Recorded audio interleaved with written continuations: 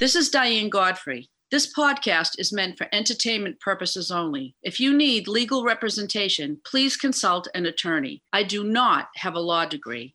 Over the years, many people have contacted me seeking legal advice. I am flattered they elevated me to having a JD, which is a law degree, but I am not qualified to dispense any legal advice. This is All Rise with Diane Godfrey. True stories from inside the courthouse, from the lady who wrote everything down.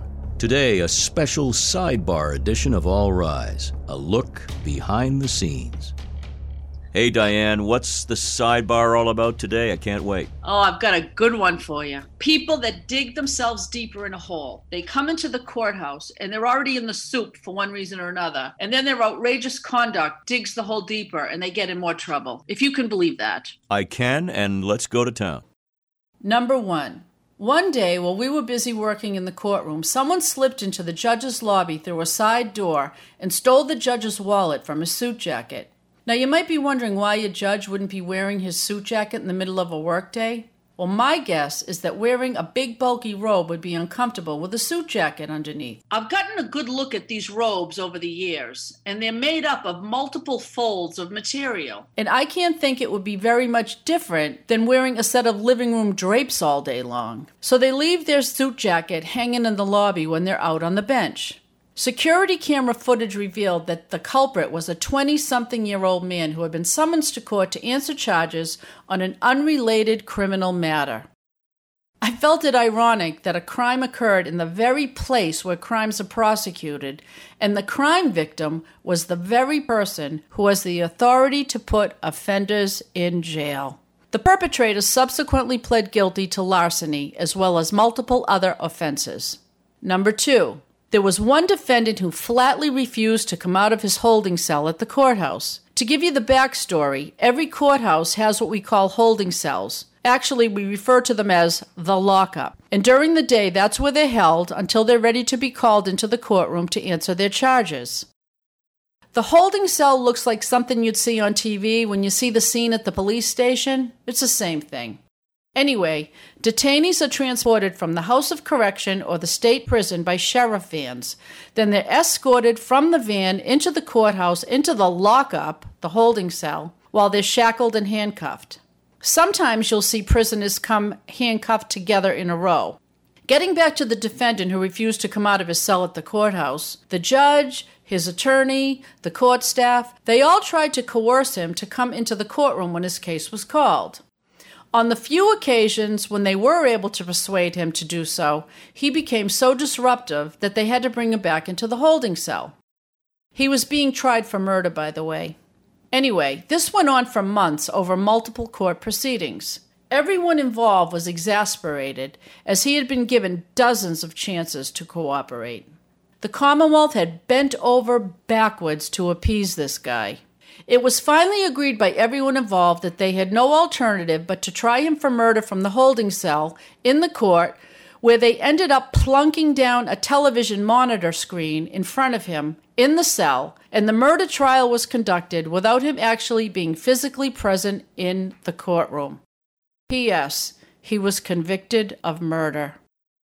Number 3. The next crazy thing I saw isn't something I actually did see, but rather something I heard happening in the courtroom next to mine. As a jury was being led out of the courtroom after having delivered a guilty verdict in open court, without warning, the defendant turned and sucker punched one of the male jurors in the face as he filed by. The juror ended up on the floor. I heard the commotion from my courtroom, and it sounded like a code blue had been called in a hospital. From that day forward, the policy changed, and when juries file in and out of courtrooms in Superior Court in Massachusetts, you'll see a line of court officers standing to act as a buffer between the defendant and the jury, so this will never happen again. Number 4. One day, a male defendant came before the court in handcuffs. His Superior Court case was being addressed, but he kept asking the judge to address his charges he had in district court across the street. She calmly explained to him that because they were district court matters, she had no jurisdiction, nor did she have any information on those cases. He got so frustrated with her and the situation as the court officers led him out of the courtroom door to return to the lockup. He jumped up and body slammed the door with the side of his body, which caused the door to come off its hinges, and the pane of glass that was in the door shattered into 1,000 pieces. I immediately looked to the judge for a reaction, but there was no reaction. She seemed as cool as a cucumber. Other than instructing maintenance to come up and clean up the mess, no one said anything. She carried on as if nothing happened.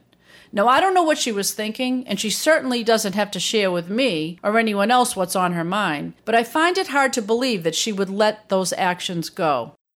For all I know, she referred the matter to the DA's office for new charges to be filed against him, or maybe she arranged to have a bill sent to him for the damage that he caused. Number 5. One morning I was sitting at my desk transcribing, and I heard a commotion under my window.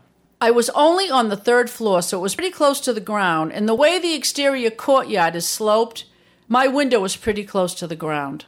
From the screams I heard, I could tell something big was brewing, but I couldn't see anything due to the big AC that was in the window. The only way to see outside was to get a chair, stand on it, and crawl up on the windowsill to see. And this was an enormous windowsill. It was about 4 feet wide by 4.5 feet across. But before I could do that, I heard a blood-curdling scream, and then what seemed to sound like police personnel. I ran down the stairs to get a look. A young man had just stabbed another young man right underneath my window. Apparently, they had just exited the courthouse and got into it because the stabber didn't like what the other kid had said in court about some case that they were involved with. So there you have it. 5 examples of people digging their hole deeper. Diane, that was really cool. More to come, I assume? Absolutely. Before we close the courtroom door on this podcast, we remind you that All Rise with Diane Godfrey is available on all podcast platforms. We invite you to subscribe, download, rate, and review this podcast. You've been listening to All Rise with Diane Godfrey. True stories from inside the courthouse, from the lady who wrote everything down. Case dismissed.